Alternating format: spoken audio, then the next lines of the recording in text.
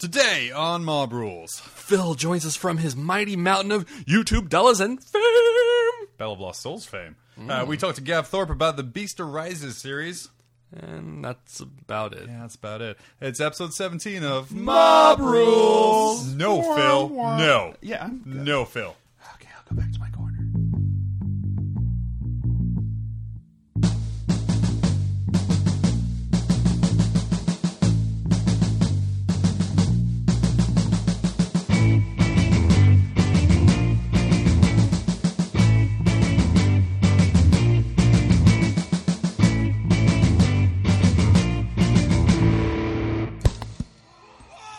How's it been? Yeah. How you doing? It's been good. It's been good. How about you guys? I've never seen you other than when I'm here talking to you. Or at work. Ever. Yeah. Never at work. And certainly never when I play you. Yeah. not me, but Certainly never when you pound me into the dirt and take my I own love money. pounding you into the dirt. It's episode 17 of Mob Rules, the podcast that gets a lucky ass mindworm off on a flyer and grounds it and then kills it. Who does in one that? turn. Who does Salty that? motherfucker. Yeah. Oh, wait. I know who does that. Of course, Wow. I'm probably the 30th or 700th most saltiest man on earth, John. Joined as always by Ted. Hey, And again today by our Glacial Geek, Phil. Oh, hello. Oh, hello. it's good to have you back. It's been a little while. Yes, it has been a little while, but I appreciate the invite back. I see that you've grown hair and lost hair since we last saw you. And I mean, yeah, probably, but I think But it I'm probably gonna- evened out. your eyebrows are still eyebrowish. I still have I'm going to eyebrows. ask you to put your pants back on. That's pretty good. That was, if you look at the writer, it says no pants. Oh. So We're doing writer still? I don't see anywhere where there's It's- I think that he marked that in. You did say that. Remember, I have the Bell of Lost Souls fame now, so I have to, yeah. everything I Oh. do comes with the writer. From I Part of that is expect no to pants. see the only blue M&Ms at any moment now. He now walks into the stores for his recordings and his opponent be like, hey buddy, it's a 4-color minimum for my battle Yeah, reports. and then I punch the guy in the stomach, and it's just like, that's uncalled then, for. then the bitches come flying to him. Yeah. I'm like, yeah, all of them. Phil. Yeah. And then John made this like really great like juggling kind of motion with his hands, and I just imagine that like as they come running, like each boob like lofted separately.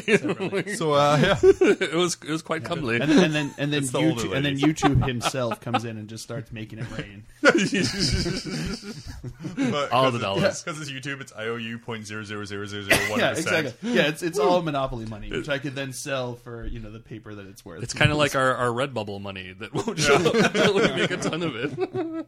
Ripping off the small business. Man. Love it. So yeah, Phil, what have you been up to recently? Lots of games, and most of them recorded. So cool. Yeah, so lots of the YouTube battle reports. It takes up a lot of my time, but I like it. So it's been pretty. People have been responding to them, so I'm going to keep on doing them. So they're pretty fun. I'm super excited to get like another night showdown. Yes, I'm Yes. super jazzed. Yeah, our video bat rep with the Knights actually did. It's like one of my best. I guess it's the second good best, ones, like yeah. literally the second best. Second what was best the one. first one? There was That was the one against Danny and his Necrons. Oh, okay. So, yeah. I think another one of his is going to be coming up. It might actually be out by the time this comes out. well, as long as it doesn't do better than my night one. You'll be okay. Otherwise, we're going to have to do all the night videos gonna- to get it back up there. And take out his kneecaps. Yeah. Hi, Danny. And, and Jonathan's going to be on the channel again soon, too. Nope, not going to be on there. Not going to be on that. Not anymore. Not anymore. Cutting Phil off. we were joking before we started recording here that I couldn't beat anyone with my orcs but Phil, and I think that I'm 100% undefeated against you playing orcs. Yeah. I think I've never won against your orcs. So I've started playing Tyranids in this last year, which I know are no longer Dicknads. They're Tyranids. Yeah. Because I feel that is a much better one. But Tyranids. Yeah, that's a good one. I took Phil at 500 points, and he just god no. Mm-hmm. It's a very. That's right. It wasn't a great. Well, my armor list was okay. It's kind of scary. Your list was super scary. Like when you brought it onto the table and you're like, oh, all of these things just keep coming back forever and ever and ever and ever. And I was like, oh, Yeah, my I God. ran at 500 points. So please don't hate me, internet. But I mean, no, feel free to hate him. He deserves it. but You still won I ran. I'm just that good. on principle. Just I'm just that good. hate him on principle. I ran a stock Flyrant. So, Hive Tyrant with wings, 2 sets of Twin-Linked Devourers of Drainlinked Worms, and Electroshock Grubs. Yeah, that's right. He brought a Flyrant to a 500-point list. But go on. That was 240 of my points right there. Yeah. And then I brought just a Malanthrope and a low unit of Termagants to hang out in an objective in the backfield, and then I brought Sporefield.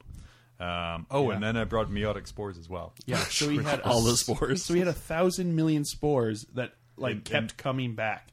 All right, I'm going to do some math, but go ahead and continue. I think the best part was when the Meotic Spores landed right in the center of his deployment zone. Right turn in the one. middle of all of my people in turn 1.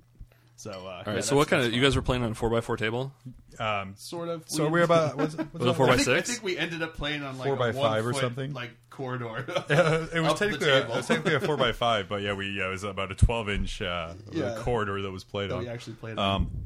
But it was going well. I got off a good psychic scream. Okay, I just want to point out that you can't actually play with 100 million. I did some math. There's actually only 3,456 square inches on a 4x6 table, so you cheated. Okay, yeah, Right. yeah. John? Thanks, nerd. Hate yourself. He actually piled them on top of each other.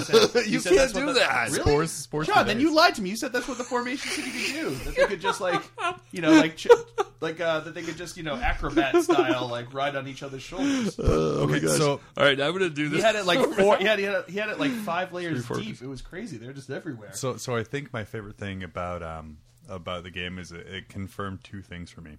One, Flyrants aren't really OP.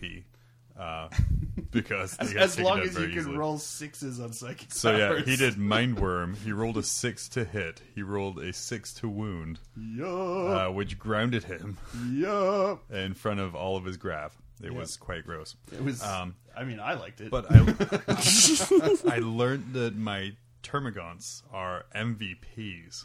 Just MVPs. They took out 2 Black Knights? 3 Black Knights with 1 round of shooting. Oh no! I'm sorry. They took out 2, Yeah. and then your Malanthrope took out the. So my Termagants. So far that low unit of Termagants has taken out your flyer, Tad. No, I didn't know nothing about that. We've got a There's flyer. no video evidence of that one. My Sun Shark bomber was not grounded by ass shots from flesh borers.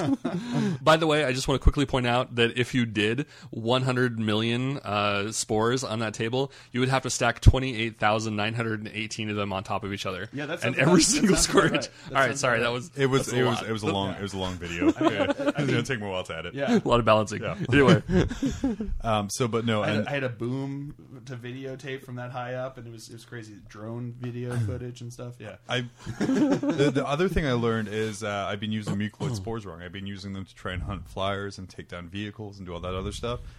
They are assassins. They are independent character assassins, and that is what they have to be used for me from now on. They took out Phil's Warlord because they blow up Strength 8 AP3, which means they double out Space Marines. It's good. It means instead of losing by 2 points, I lost by 1 point, which at the end of the game was actually a lot closer than I thought it was. Yeah, because Not bad, man. Because you're the Termagants with their 2+ cover saves. There was nothing I could do about them. Termagants and Ruins with Malanthrope. Yeah, so you've got 10 Termagants with 2+ cover saves. And he's like, oops, I just lost 1. Good luck with the rest of them. I was super sad about that one, too. oh my gosh, that is the most highly defended 2 points. Yeah. That's what he did. He just, All of 40K. yeah. So he had his Malanthrope and his 2+ cover saved Termagants there, holding his Emperor Will objective. And then he was like, and now all of the spores are just going to come on and just rain down onto your guys. I don't foresee a time where I will ever not run Sporefield because when they die, they come back on a 4+, and there's nothing better than seeing all this firepower going into a spore. And like, yeah, it's dead, and I would just roll a dice and be like, it's coming back. Oh wow! Yeah. And not only that, you get to stack 28,000 of them on top of each yeah, other, which means you hit 28,000 times every time you It's explode. exactly. It's a pretty cheap formation for that many. Model wise, no, it's very, very expensive. Well, 28,000 per square inch. It got a little expensive. So, what have you been up to, Ted? You were providing some skills helps. Yeah. So we did a airbrush workshop last night. It was pretty cool. Like we probably had 6-8 people, something like that, show up just with their setups. 68 people. 6 wow. or 8. Oh, okay. 28,000 per square inch. Nice. And there were quite a few people that just kind of showed up to look. It was neat because I think like there's so many times where you're talking to somebody like, oh yeah, you airbrush, and they're like, oh yeah, I got an airbrush a year ago and I haven't even tried it yet because it's too scary. I've already apologized for that many times. Yeah, well, you've also been using it, sort of. I mean, Base coding stuff. Yeah. Well, yeah. I mean, that's a step. It's a step. So plug your ears, Phil, Okay. real quick. All right, you're plugging plugged. them. They're plugged. Using your airbrush to base with them is like the most horrible use of an airbrush. I mean, there's so many other things that you. Okay, take your fingers out. Okay. Okay. Yeah, I didn't It's like hear it. using a supermodel to clean dishes. Is it useful? Yes. Is there better ways to use that? Yes. I'm getting very nice base cuts though. Yeah, I'm sure. Very even. But it was And I can now prime in this stupid cold weather that we have here in Alaska. yeah. Which is nice. So it's neat to see that people like trying to get people to use fades and other things and really push the airbrush for what it's what it can be used for was really neat. I think I got to set up 3 air compressors that had never been used before, and for the first time, and show people how to get that ready. So I mean, there's at least 3 people right there who had never done it before that were doing it as of last night. And there were a lot of people that were, Gene, it was over at Tier 1, and, Gene was kind of fearful at first that it was just going to be like spray paint all over the place. Like the turquoise walls or whatever color they are would be black and red. And but I think afterwards she was pretty happy with that. She was like, oh, okay, that wasn't so bad. And, the fumes got to her a little bit. So And then you just tagged the wall. Yeah. UZ. For a good time, call.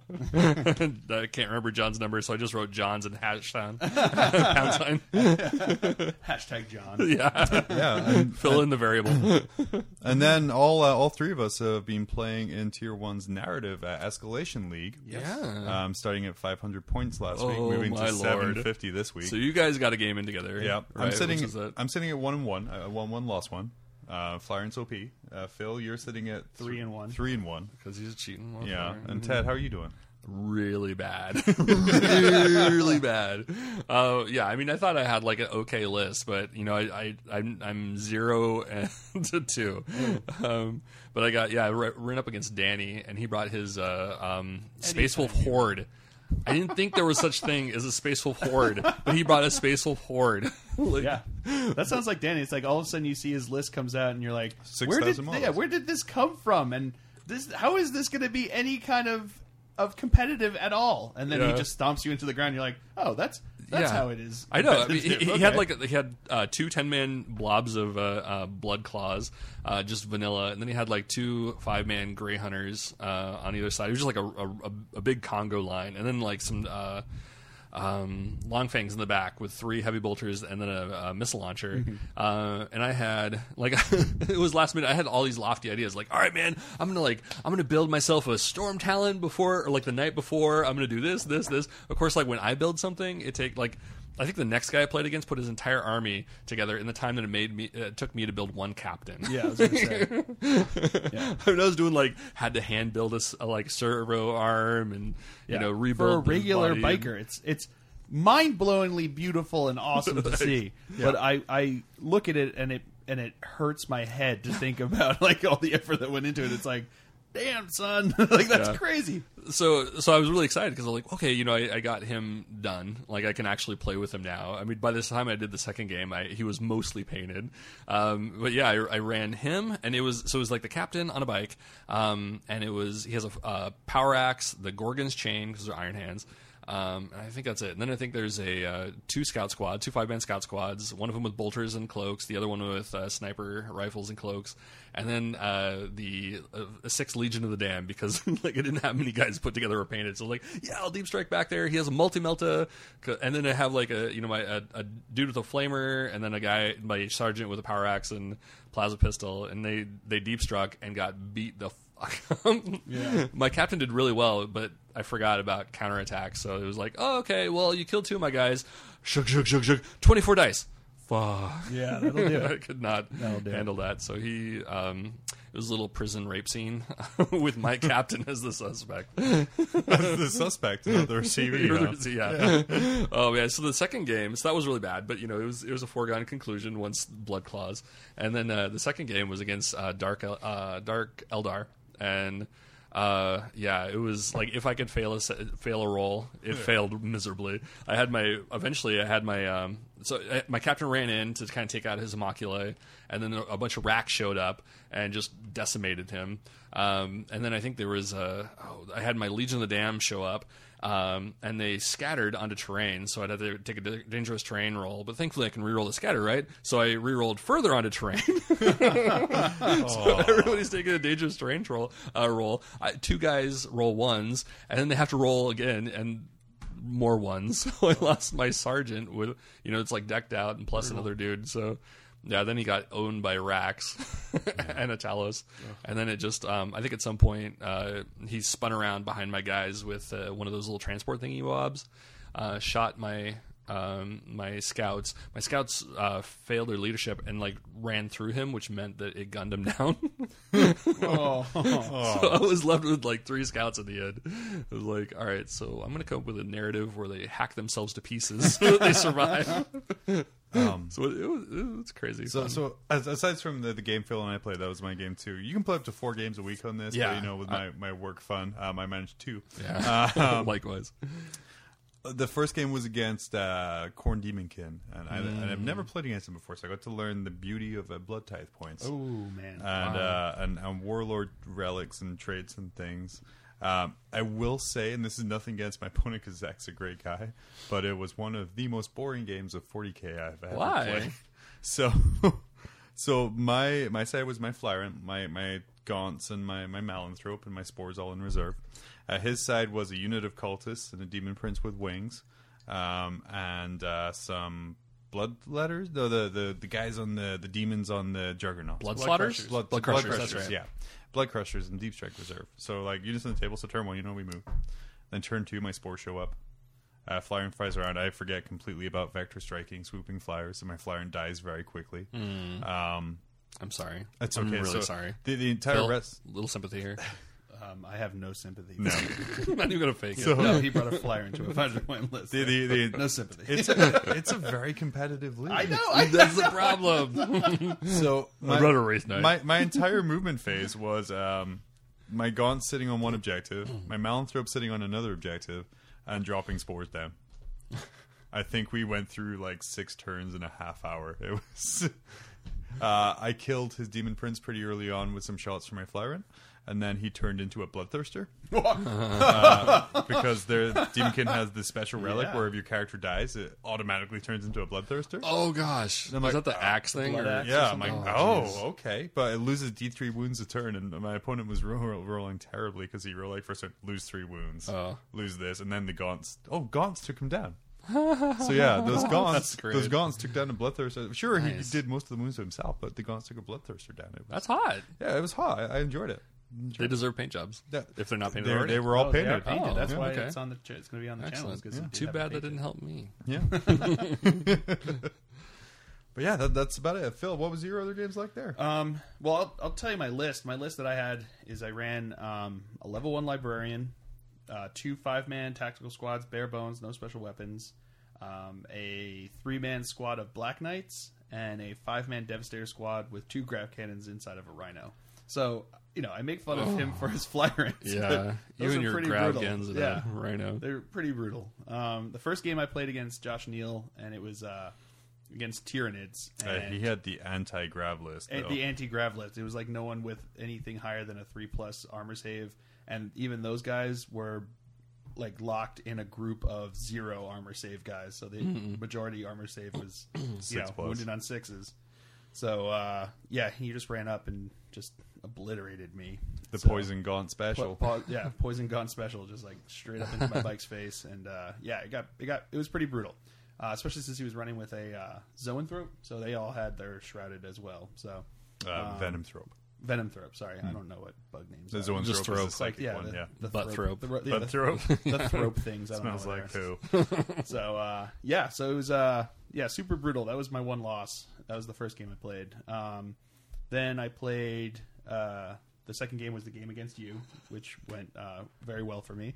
With John, you're like a child. My iPad case has a magnet on it. So the second game went well. It's a whole lot of fun when you're like, I guess I'm just going to try to mindworm your flying hive tyrant. So, and Jonathan's like, sure, go ahead, that's fine. He's flying. So remember, you have to snap shoot it. Well, I had to roll 4+. And I had to cancel out. You got 2 successes. Yes. I had 5 dice I rolled to nullify it, needing 4 pluses because it was a higher level and a psyker. And I failed. Yeah, he did fail. So it went off, and I was like, oh, okay, that's crazy. I didn't think that was going to go off. So it went off. All right, but I still have to hit on a 6. It hits on a 6. Okay. Wow. So now he has to wound on the 3 because it's, it's strength 6 and he's toughness 6. So I roll, and it's a wound. Okay, so he's AP2. AP2 and ignores cover. So okay, so he's wounded. And then Jonathan's like, all right, well now I have to make a grounding test. I roll a 1. I was like, all right, he rolls a 1. He's like, oh, he's grounded. I'm like, all right, well, roll, see if he's wounded. Yeah, he's wounded. So he's down to 2 wounds, and now he's sitting right in front of my grav guys. All right, bye-bye. Yeah. So yeah, that's how he got killed. And then I just basically spent the rest of the game killing my Black Knights against his 2+ cover save Termagants and just shooting every spore that came my way as much as I possibly could.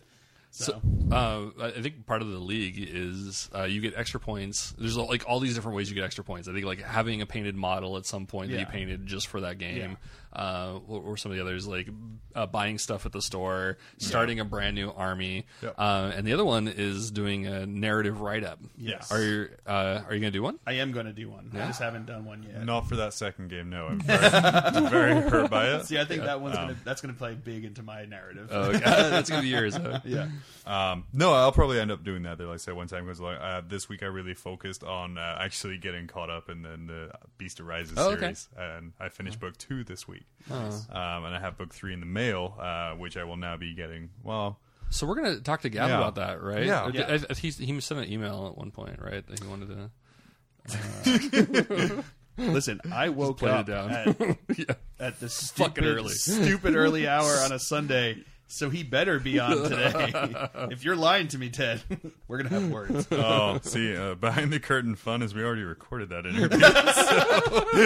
Jonathan, now you make me look like a dick. Stop it. So Phil's false He's exposed you. Yeah. I'll change. Well, that's the only reason. That's the only reason that I could actually make that threat, is because I knew I would never have to follow through on it. So yeah, no, we're going to get Gav on. We're going to talk about, I think, the Beast Arises series as a whole. I say, I think when we already did it, but his new book, The Emperor Expects, came out yesterday or Saturday the 20th, I guess, if we want to be specific on dates. So we, rather than kind of spoilers, talking about the series in general and seeing if we can get him to slip up and release some information about some later on stuff. Spoiler. So real quick about the narratives, though, I just want to also announce that we have a website. I know we've been talking about this for a long time, but it's the Shoemaker finally Pornhub.com. Well, it's almost as bad as what was the Lemon Party or whatever that John had sent me a link to. He's like, I want a website that looks like this, and I had no idea. Ted. And I was at work too when I opened it. I was like, what are these old men doing? Ted asked me to forward him links of websites I like the layout of. So I said, I really like this lemonparty.org site. Please don't go there. He didn't say that, though. He did not say don't go there. Listeners, do not go there. So he was like, I'm at work. Oh, that's gross. I opened that at work. And I'm like, I thought you knew. I thought you knew. But yeah, from that came mobrulesmedia.com. He modeled it exactly off of that. Except he just used himself and Jonathan. Yeah. There's naked old men playing 40K. No, but the neat thing is you have access to all of our podcasts, which you could find anywhere pretty much that we spam them. So it's not like it's exclusive. Yeah. Including MarthaStewart.com forums.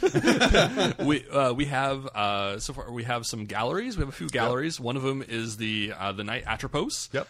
John's been putting up his Tyranids. We have our popular beers and brushes segments I've been doing once a week, which has been which has been getting good. When because I've had great success with my Tyranids with having a couple beers and painting. That's how you make a good Tyranid. It got my Exocrine done. It got my Stonecrushers done. All of those are up on the site. Sweet. Hashtag beer and brushes. I like it. So I'll try to get some of the Iron Hands bikers that I finished with all the fancy servos. Oh my god, they're so cool looking.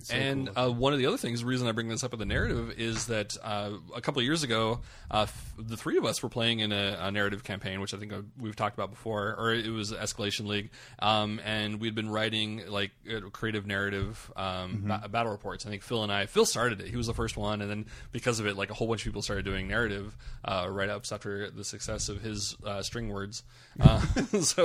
I'm not just about visuals, people. I'm mostly about visuals, but every once in a while I can put a word or two together. I was biting snarky comments. Yeah, exactly. If you'd seen Ted's face, you'd understand why I had to throw in that little addendum. I was like, I'm not just about visuals. Ted's like, yeah. My son isn't just about being a second grader. He's also an astrophysicist. It's like, well, he likes stars. So anyway, like I went back and put I lost 2 of them, but there's 6 of them up there, 7 of them up there, and I think we're gonna try and put all our battle reps. So it basically is fan fiction, but if you enjoy that, it's really high quality fan fiction. Yeah. I'll have you know. And Jonathan's going to start up some slash fiction actually. With have you ever wondered what happens if if a commissar meets up with a war boss in a dark alley? The commissar dies horribly. Oh. Yeah. But how Toughness does he die 3 horribly? against the power clone. Check out Jonathan's slash fiction. All right, and with that, let's go talk to Gav. We're talking about slash fiction. On that note, Bolter porn. All right. If you're in the Anchorage area and need your hobby fix, head on down to Tier 1 Cards and Games.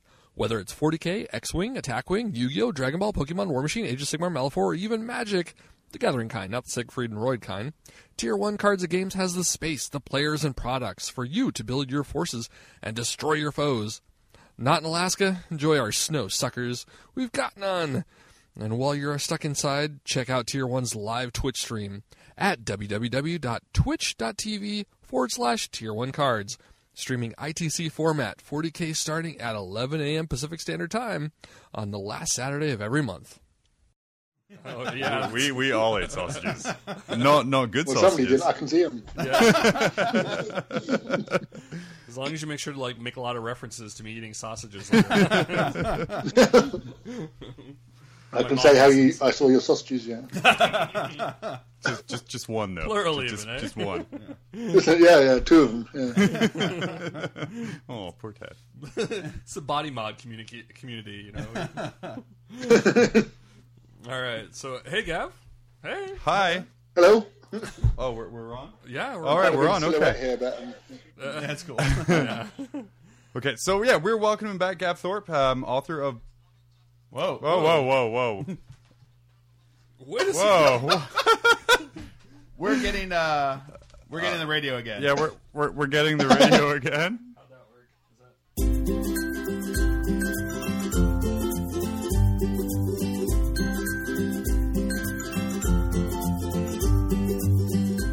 It's the morning of technical issues. Yeah. Okay, I'm going to try that a again. bit better. Oh, yeah. That's better now. But now you can't see our sausages. I can see yours. You can't see mine. Whoa. That's kind of hot. Oh, yeah. Oh, okay. So that'll be in the show header right there. Yeah. Gav Thorpe Gav spies and on Mongrel shows each other their sausages. No. Gav Thorpe spies on our sausages by Apple through iCloud. Okay. Explicit rating Y? What? Okay, so yeah, I guess we'll get started and hopefully not get interrupted by ABC. So how you been, Gav? I'm good. Yes. Good. Yeah. So how many books have you had out since we last spoke? How many have I had out? I think only 2. Yeah. Oh man, Only 2. just having that Christmas break. There's maybe a short story and an audio. I don't know. Oh, I lose track. About sausages. Yeah. Well, I have to say, you just wrote, or just released actually, book 3 of the Beastie Rises series, The Emperor Expects. Read this morning that is now 16th on iBooks bestseller list. Congratulations. So I would be remiss to ask, who do you think WWE is going to pull in for their Cruiserweight tournament? Calling for the Cruiserweight. Yeah, so there's a WWE Network exclusive cruiserweight tournament using cruiserweights from other promotions and all around the world. What are cruiserweights? Oh, right. Little dudes. Oh, okay. Like midgets? They go kind of little dudes. No, not midgets, but yeah, they brought in people like Is this basically auditioned to replace Sin Cara? Is that what we're saying? for when he eventually breaks all of his fingers. So Willow makes a comeback. exactly. Yeah. Probably can actually hit a spot. I don't know. To be honest, I don't know who they're going to bring in for that cruiserweight division. I'm excited. It's going to be I have good. to say, my finger is What's your finger on doing? isn't necessarily on the cruiserweight pulse. I did go and see a local show. Well, which promotion was that? Real, a social club, 200 people, guys trying not to hit their heads on the ceiling when they were coming off the ropes. It was great. Was it like in the bathroom of a local pub or something? Yeah. Those are the best. Sometimes those are the best shows though, when it's like just 100 people crammed into like a gym hall or something like that, or like a little social club. It's good times. Yeah. But anyway, definitely. So you had But you saw who I met just before Christmas, didn't you? Did you meet Joe? Yeah.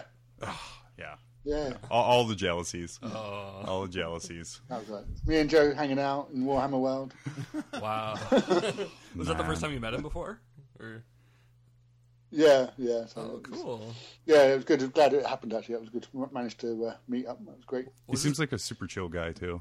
Did it have that, like, online dating feel? Like, when you finally meet that person you've been talking to online for a long time? And it was kind of like that. You're a little shorter. Which of us is going to be the bigger geek? Really? Am I going to geek out about wrestling? Is he going to geek out about 40k? There's a bit of both, really. So who won? Yeah. Was he the bigger geek or were you? Cool. He's a really chilled, nice guy. Yeah.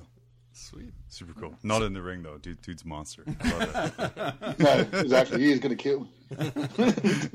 So yeah, in his old, and I love to keep this all to wrestling, but in kind of his older days, I think. You're supposed to be talking about books or something, aren't we? Oh yeah. Something like that. Yeah. He wrote something. It's out now. But I think in he was in another promotion called TNA, and the crowd would just chant at his opponent that Joe's going to kill you. Whoa! Yeah, overnight it was amazing, and he would just stand and soak it up. It's very good, very good. But yeah, Gav, you wrote a book. I didn't mean to put such inflection in my voice there of surprise. You wrote a book, but you actually wrote a book. Yeah, so, you can write. I pooped earlier. You were charged with. Nobody says excited. I don't know. You were charged with writing book 3 in the new Beast Arises series, investigating the up until now very unknown or very rarely written about 32nd millennium. The legions are gone. It's I read a joke online the other day that in the 32nd millennium there is only peace, because everyone is kind of at ease until the orcs get themselves an attack moon, or 7 or 30 or however many there actually is. So I gotta ask, who came up with the idea of the attack moon? Because that is the most amazing thing since Ultron. Unicron from Transformers. I'm not sure exactly. I mean, we had a couple of meetings. I think there were 3 meetings when we were kicking off the series, and the first one, the idea was it would be a Black Library exclusive piece of the background, essentially. So unlike the Horus Heresy, where they're obviously going into more depth, but this would be literally something which was Black Library only, really. And our first meeting came out with a bunch. Sorry. Please tell me there's going to be a Forge World tie-in. Well, I don't. All the resin. I don't know. I don't know if there's going to be any gaming tie-in or not. It might be. I've not been responsible for that bit. So no resin attack moon, huh? No. Well, I wouldn't put it past them. Just throw a basketball into a bits box and cast that. So yeah, the original meeting had loads of wacky ideas about, I don't know, stuff from the Dark Age of technology coming back to attack the Imperium and all this kind of stuff, which was really cool, but probably a bit too far away from mainstream 40k. Oh, right. So they came back and said, well, we know we said you could make something up, but could actually just pick something that not a lot is known about instead. So there was this one line, they were working on 5th edition 40k at the time, I think, and there was this one line about the Beast Arises the galaxy, the greatest war the galaxy's seen since the heresy, and that's all it said. And then it happened to be followed by this other quite enigmatic entry about the decapitation and High Lord of Assassins Vangarich. So that was kind of that. We picked up on that and went, okay, cool, let's run with that. So I think a lot of the early running was done by Dan Abnett because he's very comics based and stuff as well. So that shared series, that episodic approach to writing was very much from him. So I think the Attack Moons kind of appeared very early on in that conversation, I think. So you say that there were... I definitely wanted to call one of the books Bad Moon Rising. There's still time. Can you make it like an 80s heavy metal? It might well be. I don't know. It might still creep in there. So what were some of the ideas that didn't get used? I mean, the wackiest of ideas, your all-time favorites? For Attack I don't know if there's any wacky ideas we didn't use, really.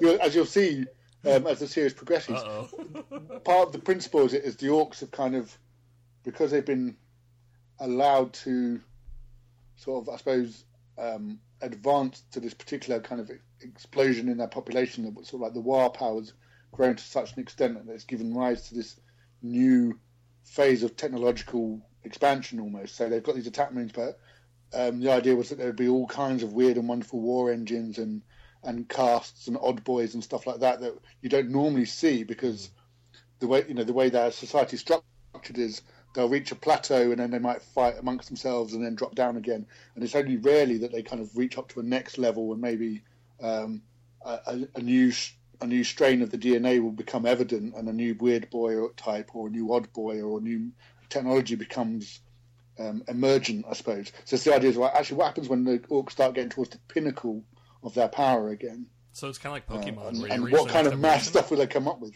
Yeah. Sorry? So it's like Pokemon where you reach the next evolution and get a new weird boy? Exactly that. Yeah. So you got to collect them all. Got to get them all. Because I think one of my favorite images so far, and something I've learned from this series as well, is I need to check shipping charges before ordering from Black Library. Because I ordered book 1, and then the next month I ordered book 2, and this month I ordered book 3 from Black Library, and it, yet to arrive US, all that other kind of fun stuff. But then I realized $22.50 a time in shipping. It was, okay. But I got my free bookmark, so that's all that matters. My $22 free bookmark. Yeah. That goes along with it. I mean, you could sell that on eBay for at least 50 cents. I think one of my favorite images in the series so far comes from book 2, when the 5th Exemplar are being attacked by just wave upon wave of Orcs, and they describe this plane that is flying towards their fortress monastery that has a wingspan so wide that other smaller Orc planes are taking off of the wings and kind of things like that, and just like all the kinds of crazy stuff that's going on there. One thing I was going to ask is how do you handle kind of characters with existing backstory and kind of known conclusions, I guess? I mean, I know you mentioned Vangarich as an example of this, where like the only two things we really know about this part of history is a great giant Orc warlord called the Beast comes along, and then Vangorich's kind of a coup, I guess, on Terra, it could be called. Yes. Yeah, I suppose it's one of those things we've been dealing with the heresy stuff for a while, which is how do you keep the story exciting if people know how it ends. I think in this case there is so little that actually the how did this come about is really intriguing. It's one thing to say the greatest war the galaxy's ever seen sort of thing, but what does it actually mean? And so some of the things we've just been talking about.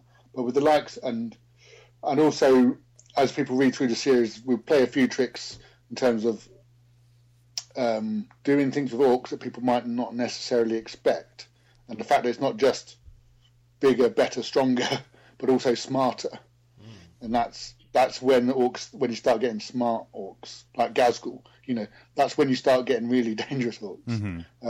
So although people kind of there's a whole bunch of stuff going on during the Beast Arises, which people have read, which is the political side of it, and the idea that the Imperiums got complacent, the High Lords are too busy with their politicking and all of that. And actually, in some ways, some people view the Orcs mainly as a plague that's been sent upon them almost in judgment for their complacency. So there's a kind of nice, sort of very epic nature to the Orc threat. But it's for Vangarich, it's a catalyst, I suppose. It's the opportunity. It shows up just how weak the Imperium has become. and so he's doing his best, I suppose, to. It's twofold, really, because he knows that the Imperium has to kind of survive this, but in such a way that the High Lords don't necessarily have to themselves individually have to. So, and actually, the High Lords are part of the problem. That their continued sort of power plays and everything else is what's left the Imperium so vulnerable to the Orc attack. So, never a kind of a never again sort of moment, I suppose. Well, something wonderful that's said in book 2 to that kind of effect is when Van Gorge is talking to Wyland, the Inquisitorial High Lord, about it, and Wyland was very specific about, if you're not part of the solution, you're part of the problem, you'll be dealt with, and kind of trying to stop him from trying to guide and correct stuff as he sees. And we see kind of what happens when Van Gorge goes in and tries to change stuff around and kind of influence the politics when the entire Imperial fleet moves, but not to pick up the guard, but just to kind of redeploy in one random sector and not really help anyone out. Yes, Van Gorge is an interesting one because he's kind of he's quite a self-appointed task that he has here. It's not really in his remit to police the High Lords, although in theory he could be directed against one of them. And the relationship with Wyland and the Inquisition is one of the bits that I wanted to investigate in book 3 as well. And this idea that kind of that there's part of it which is saying this, don't worry, we're looking at the situation, and Van Gorge doesn't trust him. Well, have you been? Where have you been for the last 500 years, kind of thing.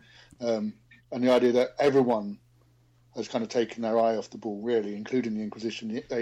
They're going through their own sort of growing pains and kind of trying to work out exactly what they're for. So the strife, it's that combination of internal conflict and strife, married with this sudden external threat that's kind of almost overwhelming, is what kind of pretty much brought the Imperium to its knees in such a short time. So what's it like? A lot of the other stories and books that the Black Libraries put out are very much the battle stories, the big bolter porn. Yeah, exactly, bolter porn. Yeah, where you've got like dudes shooting other dudes or Xenos, and that's like what the story is supposed to be about. How's it been writing these stories with the political intrigues on Terra and the more the behind the scenes thing that kind of gets just assumed that it happened and that was enough for most people, or just glossed over where it's like, yeah, stuff happened on Terra, but also these guys in Space Marine, power armor were beating the crap out of an alien, So what's it like turning that kind of the focus back on the more, it's not really mundane because it's super interesting, but the politics, the non-tabletop aspect of the fluff world. It's a balancing act because they are still kind of Black Library stories. They need to have that sort of action element to them. They're stories about war.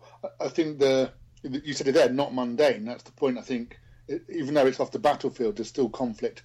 And actually, within the context of the Beast of Isis story, the two layers are intertwined. Exactly what's happening at the tabletop level, for want of a better term, in terms of the fighting and things, is at this moment is very directly related to what's happening with the High Lords. Like I say, fleets getting redeployed, what's happening with the Imperial Fifths being sent into a battle en masse just to kind of almost prove a point, and to move them out of the way, all this kind of stuff, so that there's a direct correlation between the two storylines.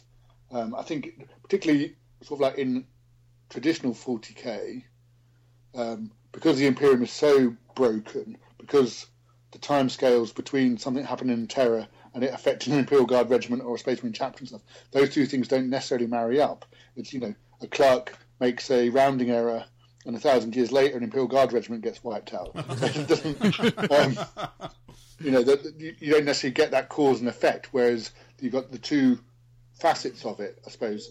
Hopefully all the good stories from Black Library are all about personalities, really, which is what it comes down to, is character stories. Yeah. It happens that these characters are very powerful political ones rather than squad sergeants and chapter masters and Imperial Guard colonels. And that's kind of, and people really do appreciate looking at it like that, I think. But the novelty is part of the appeal. I think if every book was always tied into. It's like the corrupt governor becomes a bit of a cliche. Suddenly if there's a political aspect into all the stories, it would actually lose some of what's making the Beast Arises special. So, but I think, kind of giving stuff context is important, and the political stuff really gives context to Space Marines fighting orcs and Titans blowing things up. Yeah, that was one of the biggest, the pleasant surprises when I started reading the series. You get this book with a giant orc on the front, and you kind of expect to see, Power Fist into Orc Face, Orc Choppas into, Power Armor. But then you start reading it, and you get the stories of what's going on behind the scenes with Terra, and just adding to the whole fluff. Because I don't know, I may be weird in this, but when I'm playing, it's true. When I'm playing, I may be weird. But when I'm playing the game and I've got my my little plastic men marching across the board, to me they aren't just little plastic men. There's some are fine reasons. Yeah, some are fine cats. So the whole idea for me is that it's telling a story on the tabletop, and having that kind of delving into the aspect, the behind the scenes political stuff, really, I don't know, fills it out for me, and I think that's really cool. And was that in the discussions when you're talking about this series? Was that one of the things that you guys wanted to emphasize with the series, or was that something that kind of came up when, hey, why don't we also talk about this?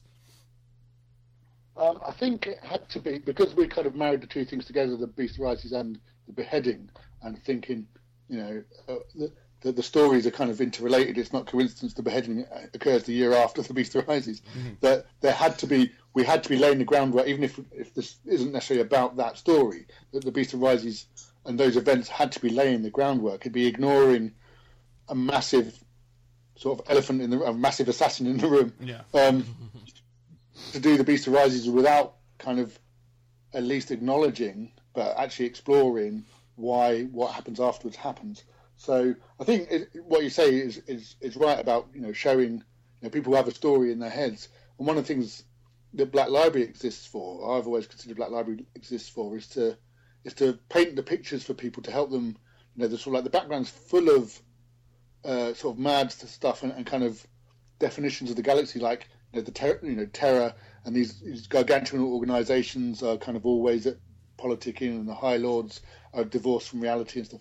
But actually, that's kind of slightly abstract. And so to write a story where you show people exactly what that means and how so many millions of lives are turned around by this, and the fact that people suddenly have an idea, they have a better idea when they're reading that broad background what that means. When they see that an alliance between the Ministorum and the Imperial Navy can mean this, when they read it somewhere else, even not necessarily in that much detail, but the idea that say for example when you get to High Lord Van Dyer and the reign of terror and the rise of the ecclesiarchy and all this sort of stuff, it's given a lot more context of how that might have happened. People understand how one individual could wield so much power in the Imperium and that sort of thing. So I think it's important to step back from the bolters now and again and show that stuff. Mm-hmm. But I wouldn't be expecting any High Lord miniatures anytime soon. So you have like half a dozen authors working on the series, right? How many people is it? Probably more now. I think it's probably about 8. Okay. 7 or 8. So 8 people. I mean, it's got to be like the god of all Google Docs in order to keep everybody on track, right? Like, what does your outline look like, and how ridiculous? How many napkins does it consume? Yeah. Well, no, actually, it's not too bad because it's mostly those the initial meetings that I talked about. Mm-hmm. It started off. We basically, excuse me. We basically came up with a bunch of story beats that were going to be covered in each novel. So originally it was going to be 13 installments. I think it's going to be 12 now. Yeah. And so each novel was going to end on a revelation moment. Oh my God! And these were the certain things that were going to happen between them. And obviously, Dan wrote book 1, and certain subplots were introduced and sort of other characters. And Rob picked that up to book 2 again. And some the assassins on Mars were kind of thrown into the mix and stuff. So there was a few subplots start to develop. I made up some stuff as well. So it's kind of expanded as it went along. I mean, I've just written book 8, and the briefing document was a lot longer than it was for book 3 in terms of all the stuff that's going on. But even then, it's kind of like in bullet point form. It's still only a page per novel, really, of these guys doing this, these guys are going there. and it's basically hanging in, I suppose, everything on that framework that we established in the early meetings of, by the end of the book, this has to have happened. How you get there is kind of up to you, but actually, you know, this is blown up, this guy's dead, and this guy's been introduced. The detail of that, I mean, again, Lindsay, who's kind of the series editor on it, Lindsay Priestley, she's got the living document of who's dead, who's not dead, what ships have we named. They're the ones that start getting a bit bigger and kind of tracing back again. Again, not huge, because a lot of the characters that get introduced don't actually survive to the next novel. Yeah. Especially not at the start when the Orcs are kind of killing everybody. Yeah. So that's something we have to keep an eye on, and you know, and sort of like chapter masters introduced and new chapters and things like that. So, but as interesting as the series develops, actually it becomes the storylines settle down. There's 2 or 3 or 4 distinct threads that we're following, which are just being established at the moment. So it's not, you know, and they're quite short novels. They're 50,000 words, which is about half the length of a normal Black Library novel. So there's not too much going on in any particular book. It's just that, you know, together in the series, it all comes together really. So I'll do you a favor, Gav. I'll make a little tradesy with you. I'll paint you a Mastodon if you send all those documents. Like once it's all done. I mean, I'm not saying before the books are laid out, but like I think in January 2017 they'll be available on eBay. I would just love to see like the list. I'll of, like, change one vital component. Yeah, so we'll know it was you. So I think Van Gorch walks around with a pink bunny. Yeah, that's it all. Down. Yeah, that's like I said. I think my favorite thing about, again, knowing a couple of story threads or kind of things that have been previously written or ignored about, say, Thane, the Fifth Exemplar, now, you know, chapter master by default, and about Van Gorich, is when I'm reading these books now.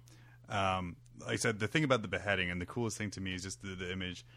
There's about 3 or 4 Space Marine chapters that assault the assassins on Terra. And so then it becomes a Space Marine strike force versus 100 Eversor assassins, which is something I would love to see. That sounds amazing. An army of Eversors? Yes. And one single Space Marine gets through and survives and performs his duty on Van Gorich, shall we say. So when I'm reading through this, I'm like, which one's the Space Marine who survives to get that? And early on, we have a couple of candidates here. We have Maximus Thane, and we have Corland, or, you know, Mr. Slaughter, the last surviving Imperial Fist. Now Corland is an entirely new character here. So what was kind of the thoughts behind his creation and kind of what purpose he serves? Well, in a way, he's kind of self-explanatory because he is the last of the Imperial Fists. And it is kind of, I know it's a running joke that Black Library loves beating up on the Imperial Fists, but it's kind of true. But we wanted something major. One of the things that you kind of read now and again, or people comment on, with something, say, like the Blood Angels background, and saying, you know, in Space Hulk they were reduced to 50 warriors during one of the Space Hulk boardings and things like this, or lost, you know, entire first company, stuff like that. And the idea, and they go, oh my God, I can't believe he did that. And you go, this has happened many times. Most of the main chapters, they've been around 10,000 years. Then, you know, what happened to the Crimson Fists? You know, okay, maybe the Eltrees have never blown themselves up, but too busy polishing their armor. They've been through some serious campaigns where they've hardly survived. You know, they have been. There's been a continuity for 10,000 years, which is one of the things that make those first founding chapters so symbolic to the Imperium, but and what they represent. And this is one of those incidents where the Space Marines take a big kicking. You know, and Imperial Fists are, I suppose. It makes sense because we wanted the story focused on terror with the build up to the beheadings, so it made sense that they were going to be the poster boys, really, but also the scapegoats, I guess, in terms of make an example of them. Yeah. Of like, no, all the big guys at some point or another have had a really serious shoe-in, and this is one of the ones that the Imperial Fist got it. So Corland, but Corland's the last of them. He's the survivor. He's I suppose. He's the indomitable spirit of Dawn, and all the rest of it kind of carried. And the idea that what I did in book 3 and setting up the idea of the Last Wall Protocol, in terms of, you know, they always planned for this idea. One of the things I really like about where the series goes and some of the themes it examines is the idea of the legions were broken up for a reason.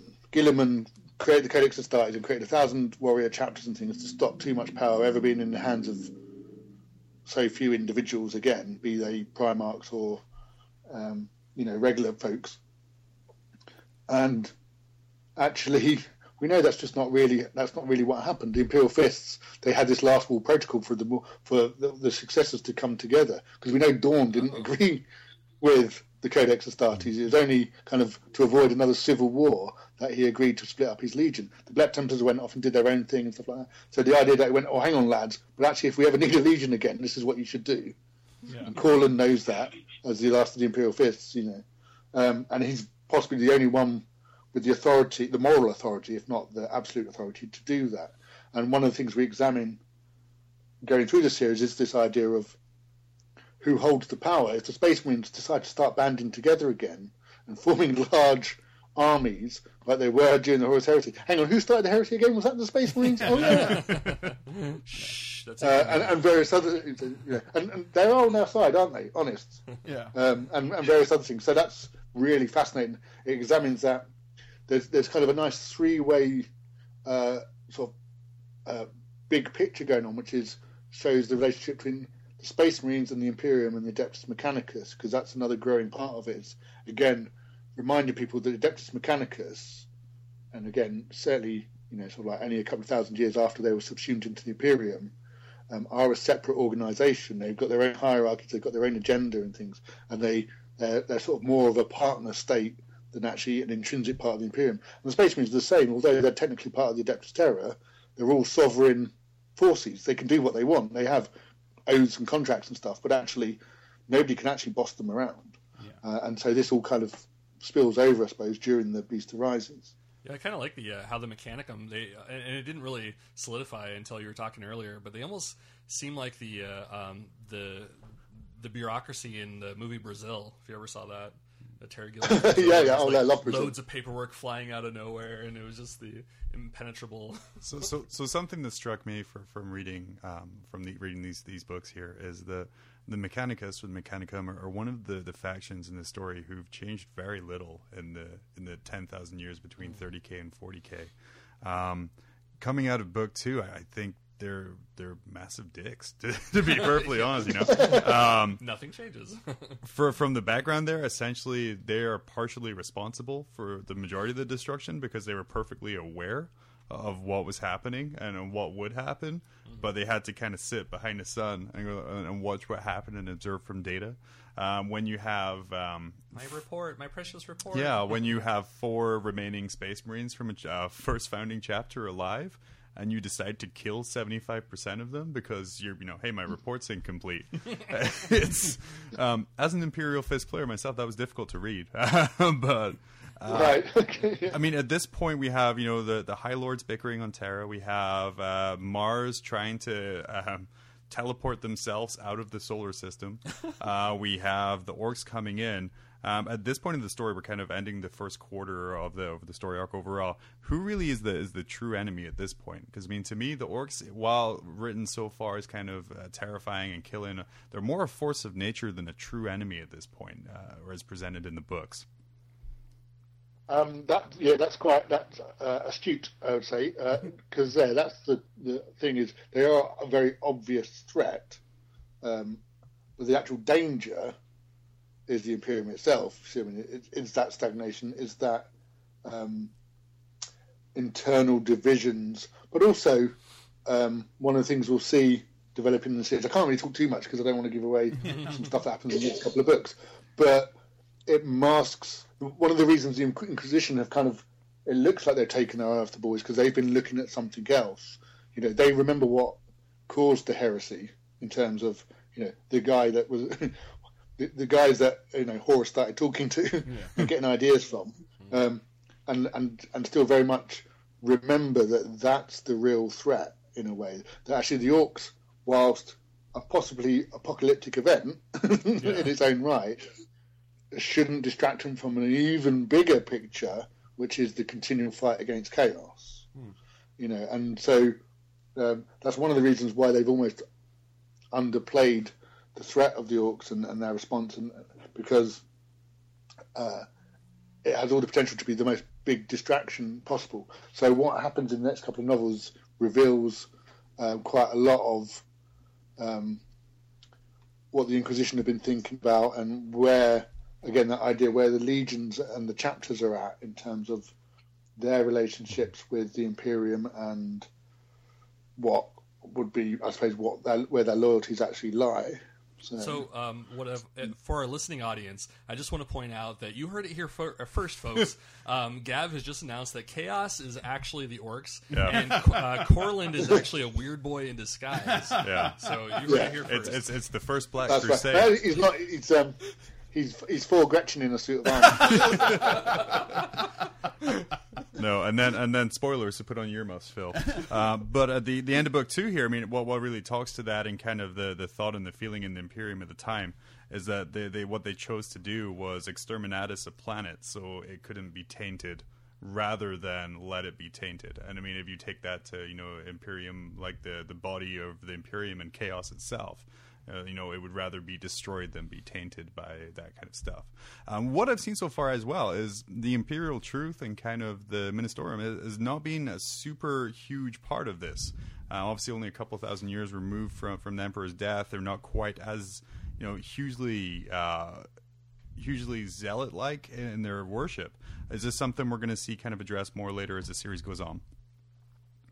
Yes, I suppose is the answer. Yeah, there's more. The idea of the nascent ecclesiarchy and stuff develops more over the next few books, and also just, I suppose, the sort of the burgeoning divide between the Central Imperium and its religious beliefs and the Space Marines. Again, it's like it's one of those things we always read and say in the Codex and stuff, and go, each chapter's got its own traditions, and they don't really, they don't adhere to the Imperial Creed or send ties to the ecclesiarchy and stuff like that. And you go, well, this is showing that, I suppose, by example of when you've got a bunch of Space Marine chapters and you've got a bunch of you've got the Ministorum, which is still kind of establishing its own authority, but has got huge popular support, I suppose. And again, this is millennia before it was curtailed from having its own armies and things like that as well. So this is one of the things I'd put into book 3 is there's a fairly brief exchange, but it sort of talks about how they start putting sort of preachers and things into the Imperial Army and into the Imperial Navy. Well, this is kind of nuts. As part of in return for their support of Admiral Lansung and his plans and stuff. So basically, it's a bit of that what we see in 40k in the 41st millennium, and how you have the Ministorum spread throughout all the Imperial forces except the Space Marines. You go, well, this is where some of those seeds were sown. In return for the support of the Ecclesiarch, those organisations agreed to have, basically missionaries and things in their ranks, allowing to recruit. So, 8,000 years later, and you've got the galaxy-wide domination of the Ministorum as it is, as we know it and love it. And Van Gorge could have checked all that. Could have done. Well, he tried. Trying. He was so close. So, spoilers, I think he gets to it. It's called the beheading. I think he gets to it later on in the series. Or no, maybe not later in the series. Maybe in a different one there. So I have a question, I guess less about the specific year, but when you guys decide to write and explore something kind of as mind-blowing as nearly wiping out an entire chapter of Space Marines, is there a lot of discussion to that, or is that kind of when you guys got the manuscript from Dan Abnett and you're like, oh, okay, well, I guess the Imperial Fists are now just dead? By the way, Phil hasn't slept in about 3 days since he last read that book. The concept to me, if I was a writer and suddenly you write something like this, something groundbreaking like that, is there a lot of discussion between all of you for that kind of thing, or is it just kind of you guys have the free reign where it's like you can wipe out a chapter if you so desire? for Black Clover. No, you have to get GW to sign up for that. So Gav is very no, that was always always intrinsic to the story, really, of The Beast Arises, and and the Imperial Fist, there wasn't, we didn't suddenly start emailing Dan and going, "What have you done?" I had a scene with the 100 Imperial Fist plan. You guys said you didn't care what happened in the middle. But or find and replace the Imperial Fist with Fist Exemplar. Yeah. Well, yeah, it's that. So no, that was kind of something that big, and a lot of the other big things that happened. Yeah, they're all established and kind of agreed and signed off by GW on those first couple of meetings and stuff. Like, no, we're happy with you to do this. Yeah. But I mean, yeah, it's. I think it varies from author to author and series to series as well. Obviously, The Beast of Rises is very much its own thing in terms of it was deliberately constructed to create this time frame, really, this period, and be the background for it. Mm-hmm. Whereas, obviously, a lot of the other stuff comes much more centrally. It's done in codexes and other supplements and things, and we have to very strongly adhere to that. So sometimes an editor will be happy just to sign something off if you're going to, say, okay, yeah, I'm going to, name the commander of the third company of the Blood Angels or whatever. Yeah, cool, whatever. We'll try and remember that. Yeah. If you say I'm going to try and wipe out all the Blood Angels, actually, and reveal that Dante's actually a mutant. Slightly less cool with that. Yeah, it's like daytime soap operas. Yeah, slightly higher up on the food chain there to sign off on something like that. Okay. Yeah, exactly. So, well, if the editor's got any sense, anyway. What do you guys insert a stripe? What you guys got to do in the Black Library office is I'm going to need you to put up a whiteboard with all the authors' name down one side and then a kill count along this side. Yeah, because I'm aware Dan's winning. Where Dan just added like 999 people to that, but with the heresy writers. So something I'm enjoying as well is the stories of the Fist Exemplars. Or the Imperial Fists in Waiting, as I like to call them there. That's the third thing, kind of going into the series we knew, or kind of from reading the name. I read Maximus Thane. I'm like, I've heard that before. I've heard that before.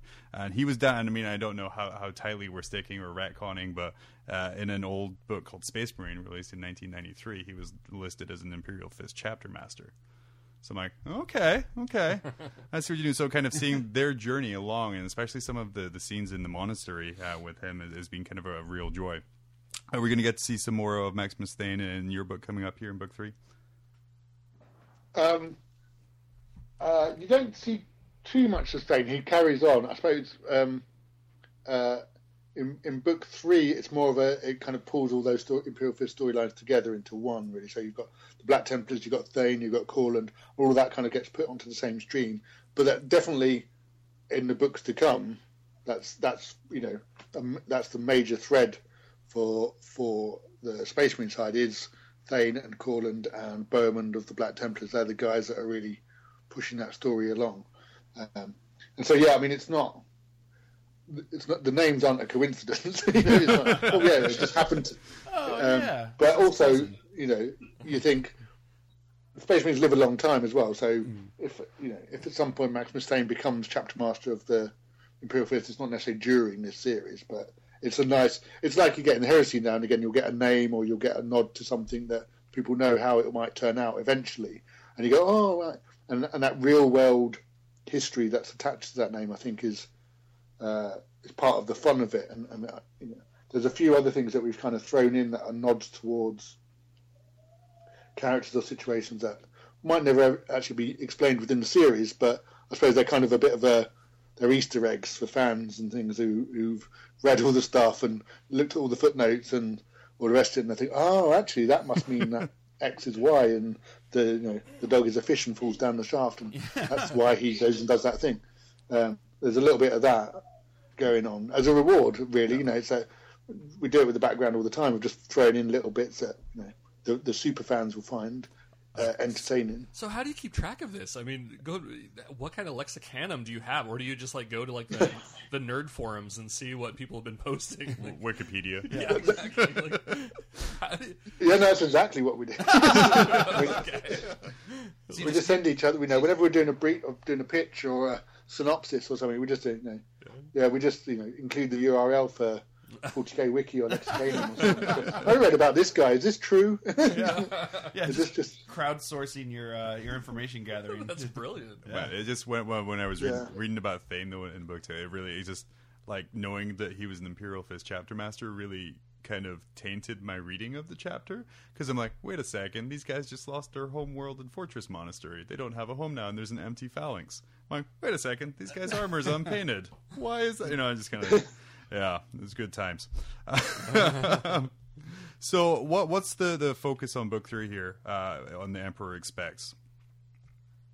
The Imperial Navy really is the, major character or major player, I suppose, in the books 1 and 2 has been Lord Admiral Lanson, who's been sort of like essentially de facto military commander so far.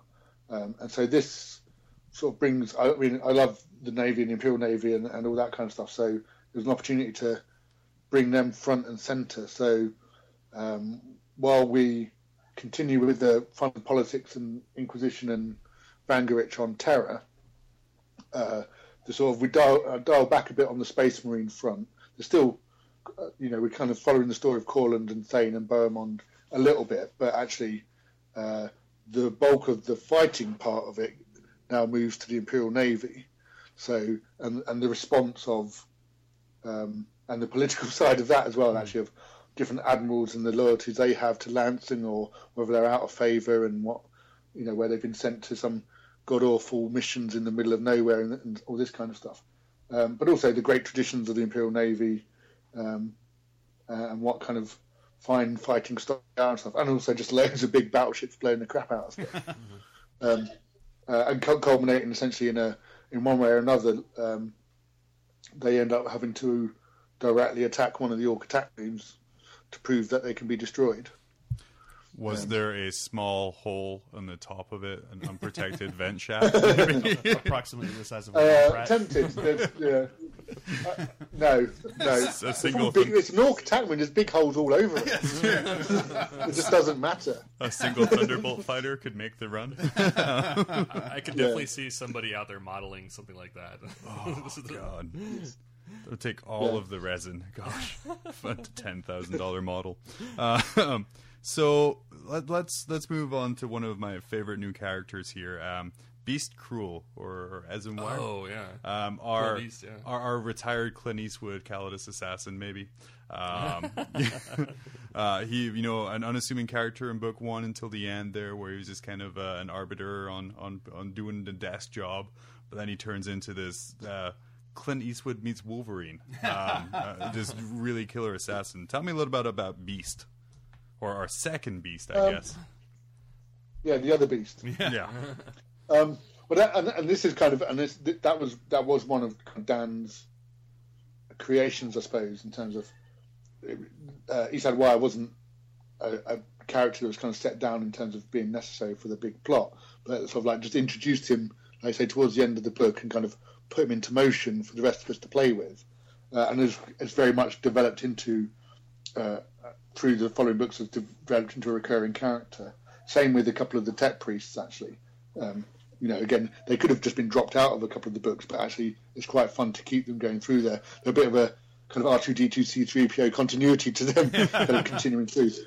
For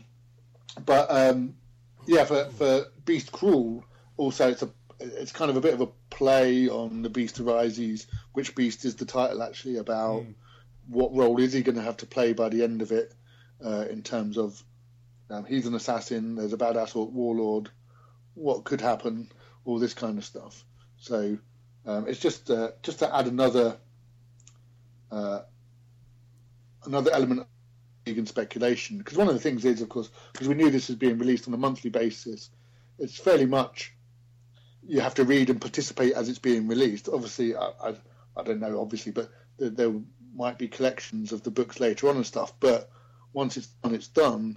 And so actually all the fan participation and speculation and stuff we're doing now, kind of, it's the episodic nature of it is like watching the new series of your TV of Game of Thrones or whatever, where you can talk about it and then it gets revealed the next month. You're not waiting another year or another 2 years. Yeah. And so putting all these things in motion, what Beast might be up to, what are the Adeptus Mechanicus doing, what happened to Corlin, Maximus Thane's fate, all this kind of stuff is deliberate grist, I suppose, to the rumour mill, to get people excited as well and speculate and participate in the books in between the releases, like they would for comics or TV or anything else like that. So, but yes, I mean, he definitely has a part to play.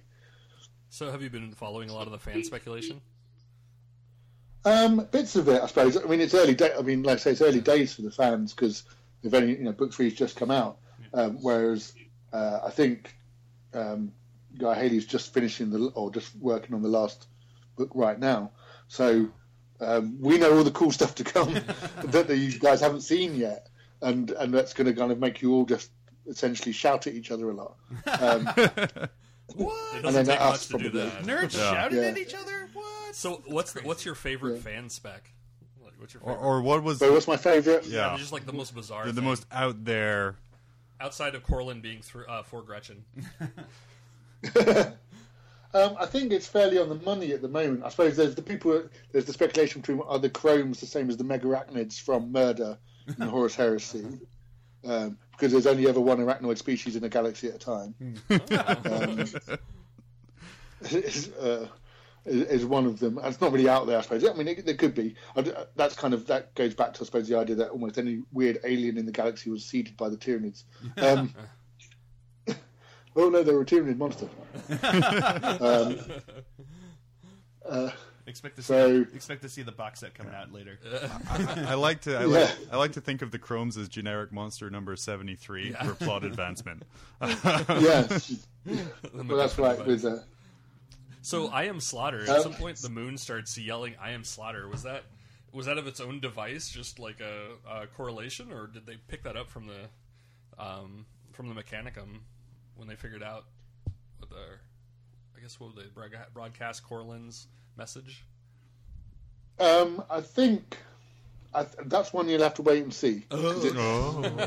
It's not random decorations. Again, it's kind of just playing around with the names and the terminology a bit and stuff. So you've got several beasts. You've got several. The title itself, I Am Slaughter, could actually refer in several ways to what happens, whether it's slaughter the character, the beast itself, all that sort of stuff. So, because Dan's got too much time to think about this stuff, obviously. Gav getting his gold star from the Black Library PR department right there, not spoiling. Well spun, sir. So you did. But there's a lot. Go ahead. Yeah, just having a bit of fun with that in terms of playing with expectations and setting up certain things, and even with the titles and stuff like that. The Emperor Expects. Yeah. I don't know if you guys don't get the same history lessons we do, but I did. Well, you do, yeah. You might get the reference. So essentially, before the Battle of Trafalgar, big battle for the Royal Navy, Nelson sent out a signal to his fleet, which was, "The Emperor expects every man to do his duty." And that was basically his inspirational speech at the time, which took quite a while because they were using flags. And so it's a whole play on that. The Emperor expects, and my love of sort of Napoleonic Navy and things like that. So you did and later on, there's some of the other titles like. You did a Twitter campaign, right, for a while, like trying to come up with like the best. I did, yeah. That was great fun. What came out of it? There was awesome ones. There was lots of the Spanish Inquisition. The Emperor expects the Spanish Inquisition. That's a go-to. The Emperor expects the unexpected. There was a few sort of in-universe ones. The Emperor expects you to lay down your life for him, or to purge the heretic, that sort of stuff. Oh, fun and serious. The winner was a great one, particularly because it was just sort of timely, and also just a little bit sad, which was the Emperor expects a Valentine's card from somebody else other than his mum. Oh, sad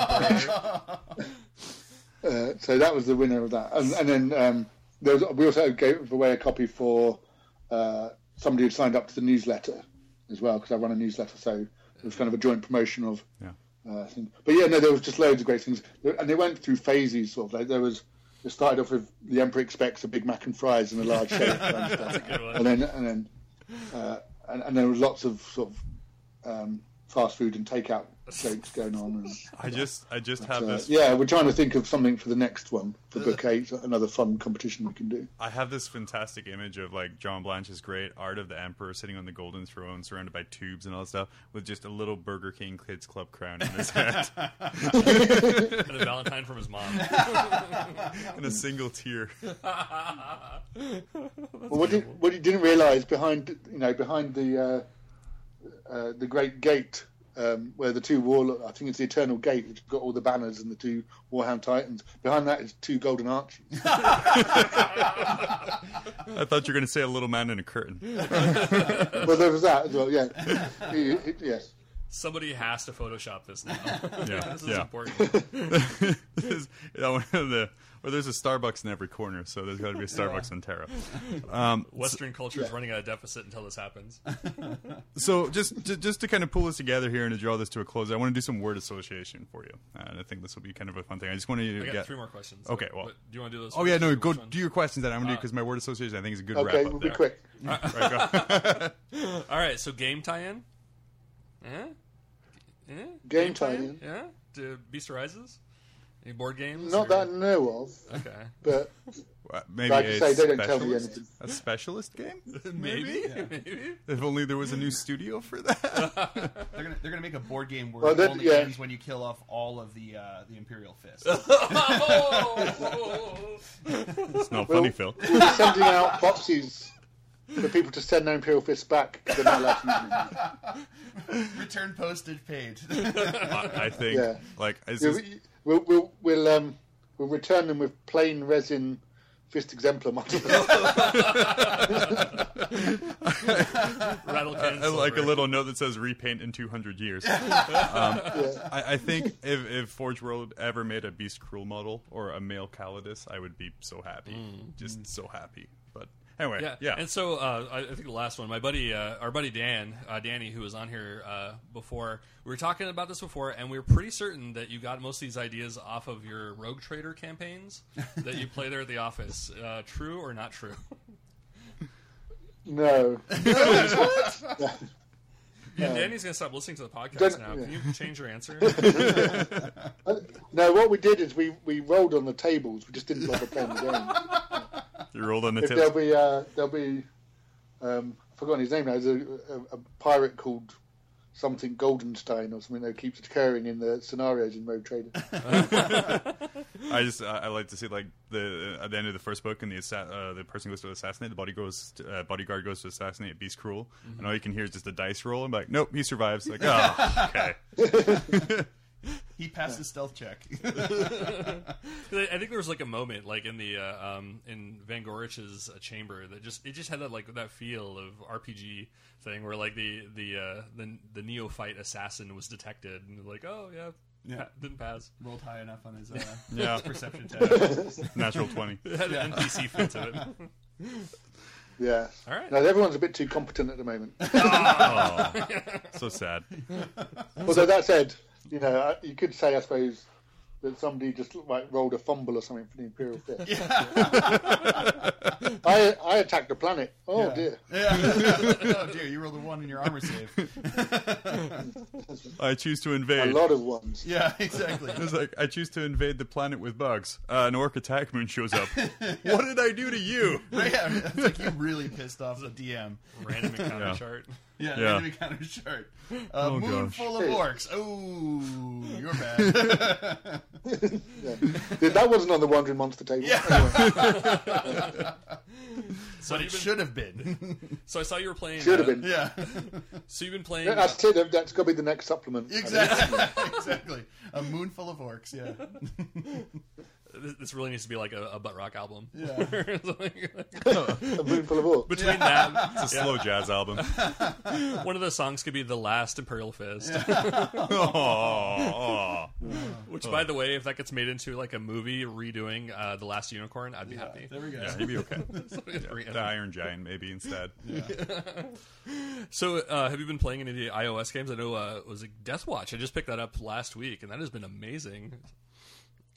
Well, I've not played Deathwatch. I did because that's Rodeo Games who've recently announced that they're winding down a little bit, unfortunately. Oh, Because they did Warhammer Quest as well. But I've not played Deathwatch, but I played their original games, the Hunter games, which were kind of the template for it, and loved it. So when I first heard they were picking up GW licenses, that was very exciting. But I've not had time to. But everyone was saying Deathwatch has been pretty cool, actually. So I'm not surprised by that. Yeah, I heard nothing but good things about Deathwatch. Real shame to hear about that studio winding down. Yeah, they put out a statement. I think, they'll be carrying on in some capacity and doing some stuff. But I think, as is the way of some creative enterprises, they grew quite big, and then they kind of shed in some people, and other people want to go off and do some other stuff. You'd have to read the press release for the details, but hopefully they'll be around at some point to do some more stuff. I think they said they're still committed to doing the extra Deathwatch stuff and kind of DLC and stuff they had planned. I think. And you were doing Freeblade? I think I saw something about that at one point. No, I've done I did a bit of editing and sort of consultancy work on Deathwing. Oh, okay. The first-person shooter coming out. Cool. Yeah, Space Hulk Deathwing. Looks very, very nice. Are we going to hear your voice? Did you do any audio work? No. Unfortunately not. You're not a Magus? Not even like a servitor. Like a Gene Stealer? I could do a hybrid noise.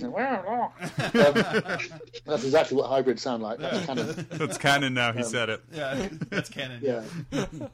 So that was cool. I kind of just kicked that storyline around a bit. They were quite far along in developing the game and stuff. So it was more trying to make it as much as 40k as possible, really, and throwing some cool tie-in stuff to bits and pieces that I was writing about in Heresy and stuff. But that looks good fun now. Obviously, I've not played the game, but it's got a cool story now. Now it's a cool story. Now that you wrote it. Okay, so let's go ahead and get this wrapped up here. I'm going to do a little bit of word association for you. I'm going to say a word or a statement, and I want you to say the first thing that comes to mind on this here. So, Vangorich. Git. Beast Cruel. Dangerous. Maximus Thane. Waiting. I think you took a little bit there. Spoilers. Yeah. What was the true word? What was the first word that came out? Like kitty litter? He's got the Black Library filter on there. Yeah. Corland. Did I say boobs? No. Corland is boobs. That was quick. Yeah. That's going to be edited now, isn't it? Yeah. All answers will be boobs. I'll just say random words. Actually, I was going to say now it's the funniest one. Now that's actually now canon, where Corland is actually a female. So I hope you're happy. So Corland. Or Destiny. Ooh. So which one was boobs? That's good. Maximus Thane was boobs. Yeah. The Mechanicus. Agendas. Okay. And then tying into that, 32K High Lords. I don't know. The first word that came to mind was dickheads. No, that works. Yeah, that does work. Which was close. I was going to go with toilet doilies. Toilet doilies. I like that. It's very fancy. If they were decoration, they wouldn't be so dangerous. The Assassinarum doilies are very dangerous. The Beast. Yogi Bear. Oh God! So now every time he comes hug on screen, that's just going to be like, hey, boo boo, I'm going to eat your planet. I'm sorry. And then, coming for your picnic. Yeah, steal the picnic baskets. Get ready to cringe, Ted, but this is genius right here. The Last Wall. Oh. Not. Ooh. See, my word for that would be next, because the next book in the Black Library series would be The Black Wall, or The Last Wall by David Annandale, which releases next month. Yes, look at that. It is next. That's a smooth outro. Yeah, coming soon. Yeah. Coming soon. You just got an honorary degree in marketing there. I know, my marketing is very, very good. It's on point. So Gav, David Geimer. Gav, thank you very much for joining us here. You will next be seen in this series in November with The Beast Must Die. Hey, just to clear that up, which beast is that? All of the beasts. All right, Gav, it's been a pleasure. Thank you so much for joining us here. Thank you so much. Yeah, thank you. Yeah. Thank you. Had a great time again. Thank you very much. No problem. Anytime. Thank you. 12,000 years ago, man discovered mammal boob. And ever since then, we have been sucking mammal milk. Now, in a new, seductive, udder-shaped plastic jug, milk can be brought with you wherever your travels lead you. Whether the boardroom, the dinner table, or the mountaintop, you can guzzle as much of that yummy, white, sebaceous cream your heart desires. Milk has wonderful attributes, like colostrum, a chemical found in the mother's milk immediately after she gives birth to her young calf. Now you could take advantage of the disease-curing effects of colostrum in your body. Treat your mouth to the wonderful mother's nectar of milk. Take it with you on your next adventure. Okay, there. He's good I at can that. hear me. Yep, can you hear me? Oh, I'm good at turning you on. Yeah. It's the nicest thing you've said to me all week. Okay, well, that was good. That was fun. I want to thank Gav for dropping by again. For being Gav. For being Gav. In our Skype. And for deigning to to grace us with his presence. Yes. Some, 3 random nerds up here in Alaska. Yeah. Yeah. Yeah. I think that is super cool that Yeah. he is like, the second time and already signed up again for this summer. So I haven't scared him off yet. That was some good upselling there. Where you get him when it's when he can't really say no. I Yeah. like that. Yeah, that British politeness comes through.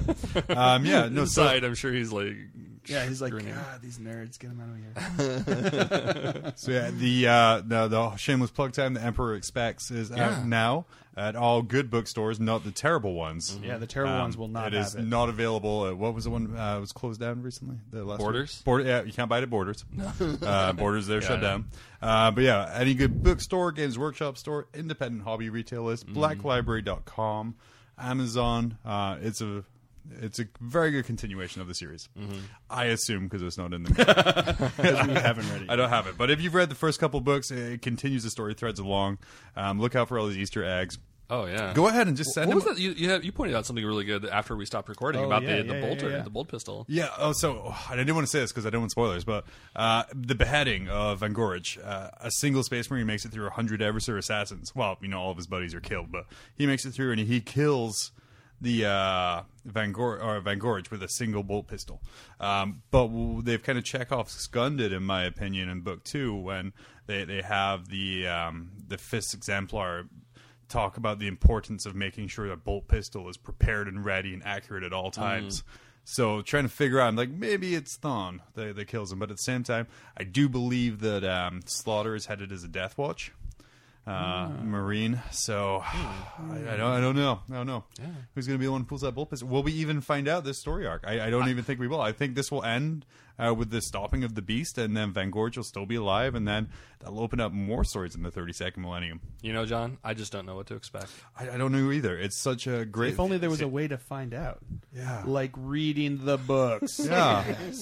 Yeah, so Marketing. Emperor Expects is out now. If you haven't picked up I Am Slaughter by Dan Abnett or the Predator Prey by Rob Sanders, those are the first 2 books in the series. Real great world building in there. Some great characters. Hopefully all of them survive, but we know they won't. Yeah, so plugs. Make sure to. I'm going to put some links in the notes, but check out Gav Thorpe's website. He has a newsletter on there, so you'll get to hear more about what's coming up. Because he does have one more book, I believe, in this series after this, as well as in November. some Dark Angel works coming up. Yep. And then some follow him on Age of Twitter Sigmar. as well at Dennis Hamster. Yeah. True story. Yeah. True story. And then, Make sure to check out the new Mob Rules website. Yeah, mobrulesmedia.com. There you go. .com, so you know it's official. Yeah. We're not one of those .nets. Yeah, exactly. Unofficial host site of Glacial Geek Battle Reports as well, That's right. along with every other street corner on the internet. I mean, I throw them up wherever they will stick. Throw it up. So check out the Like a Glacial wet Geek, noodle. Glacial Geek YouTube channel as well every Monday with a new battle report. So and you can see some of these guys up there too. Yeah, So, straight out of couple Compton. batch reps. Yeah. So you can see some of the awesome paint jobs that Ted does, and you can see some of the funny rolling that Jonathan does. some of my shitlord lists. Surprise for 750. I think it's just going to be Gaunts for days. 750 points worth of Gaunts. Yeah. And one more. We had a poll up for a while for the narrative versus competitive. Oh, do we have results? Yeah, we do. The narrative folks smoked. So I think it was almost unanimous. I think there was like one vote saying the competitive one. But we had 3 questions. We had, who won the debate, as well as did you play competitive and narrative, and let's see, were you swayed at the end, one way or the other? I think we had a few people that said that they were competitive players. I think most of the people who were listening claim narrative, and I think we had a couple of people sway over from competitive being the best to narrative. So I think the narrative guys did it. However, the competitive team said that they want a rematch. So I don't know if we'll do it again, but we might like change a the true subject. competitive team. Exactly. They demand a rematch. I think we'll do a rematch, but we'll tweak the format a little bit there. Yeah. I kind of think I want to have debate 40,000. There's only holds barred no holds barred cage match. But yeah, it's an interesting format. It'd be nice to revisit. Maybe video. Maybe video is the way to maybe go. too. Yeah. If only Lots we of knew somebody who possibilities. could do video. Maybe Amanda. Yeah, John's maybe, wife will do it. My wife will do it. Yeah. She's probably do better than I could. I was going to say better than I could probably. Yeah. Moving on. Moving on. Oh, I got jokes. All right. Well, thank you so much. Take Yeah. my jokes, please. Well, Sorry. thank you for joining us again, Phil. Yeah, no problem. I this is- probably will never be invited back now. So. Oh no! Easy targets. This has been episode 17 of Mob Rules. Until That's one next more time. than 16. That is. Math that But thing. it's also one less than 18. Yeah. So. Next episode will be legal. Damn. And yeah, we will see you then for surprises. Ooh. What are they? I don't know. We got to It's figure only that out. surprises because they don't know what it's going to be. But it'll have dick jokes. That's all that Most matters. likely. Most likely. All right. Thanks a lot, guys. We'll see you next time. Thank you. Bye.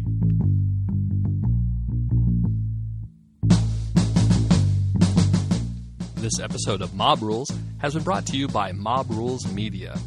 Please join our Facebook group and be part of the conversation at facebook.com/MobRulesAK. You can also email us at themob@tophat-arts.com. Thanks for checking us out, and we will see you in 2 weeks.